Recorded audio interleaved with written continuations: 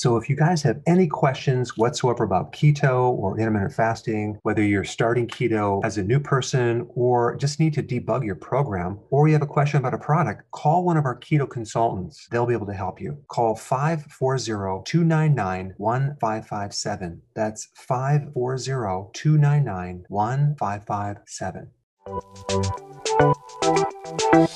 Welcome to the Dr. Berg's Healthy Keto and Intermittent Fasting Podcast, where Dr. Berg takes you on the journey for the truth about getting healthy and losing healthy weight.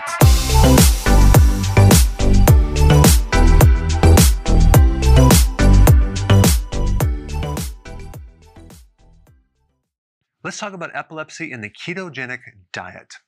In 1923, Dr. Russell Wilder, or it could be Wilder, I'm not sure, was working in the Mayo Clinic, and he observed or read about people in history not having seizures when they fasted. So he was curious about that, and he wanted to find a way that he could mimic fasting, because eventually a person is going to have to eat, and when they start eating, the seizures could come back. So what he found is when you put someone on a low-carb diet, you can actually reduce their seizures by 50%, okay, which is pretty significant. And 15% of that group completely got rid of their seizures 100%. So that began the classic keto diet for epilepsy. And it's definitely evolved into various ratios of fat to protein and carb. So you could do a 4-to-1 ratio where you have 4 times as much fat to protein and carb, or 3-to-1, or 2-to-1, or even 1-to-1. Now, the more ratio of fat to protein and carb, the more you're going to get into ketosis. And the less ratio, the less you're going to get into ketosis. And so one of the reasons why they have different ratios is because as you lessen the fat, increasing protein and carb, it makes it easier for the patient. There's better compliance. And they also use the modified Atkins diet, which you're not calorie counting, you're not being that strict when you go out to a restaurant, and it allows for more protein. You're not measuring anything, it just makes it a little bit easier. Now, they're not actually sure why the ketogenic diet works for seizures, but there is some theories. One is that it improves the stability of your synapses between your neurons. Number 2, ketones have anti-convulsant effects. Number 3, it decreases brain inflammation. It could be a combination of all 3 of these things. I do know that the brain prefers ketones over glucose because it runs more efficiently. Now, some of the problems that a patient could experience going on this diet is that they can develop a lot of constipation issues, some pretty severe keto fatigue, bad breath, higher cholesterol, kidney stones, which is actually not that common, but it potentially can occur. Now, my opinion on why those side effects occur is that the classic keto doesn't necessarily focus on the quality of ingredients, okay? And so they're mainly focused on the macros. They have a powdered drink that is literally, soy oil, maltodextrin, casein. To me, that is definitely not healthy. And if someone were to consume that, it might taste okay, but to put that in your body, you might notice quite a few side effects. And they generally recommend like synthetic vitamins and things like that. What I would recommend if someone has epilepsy and they're going to do keto and they want to do the classic keto diet or any of these right here, I would highly recommend tweaking the ingredients to make them healthier.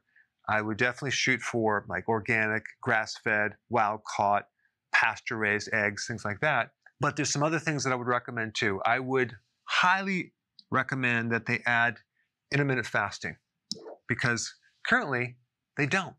And so instead of 3 meals a day, I would do minimally 2 meals a day. Now, if there's a small child, that could be a problem, and you might have to have larger meals.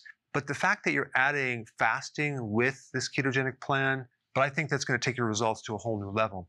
I would also avoid vegetable oils because if you look at the classic ketogenic diet, they're allowing soy oil, corn oil, which is inflammatory. So it's going to create digestive issues eventually, and it could majorly inhibit your results.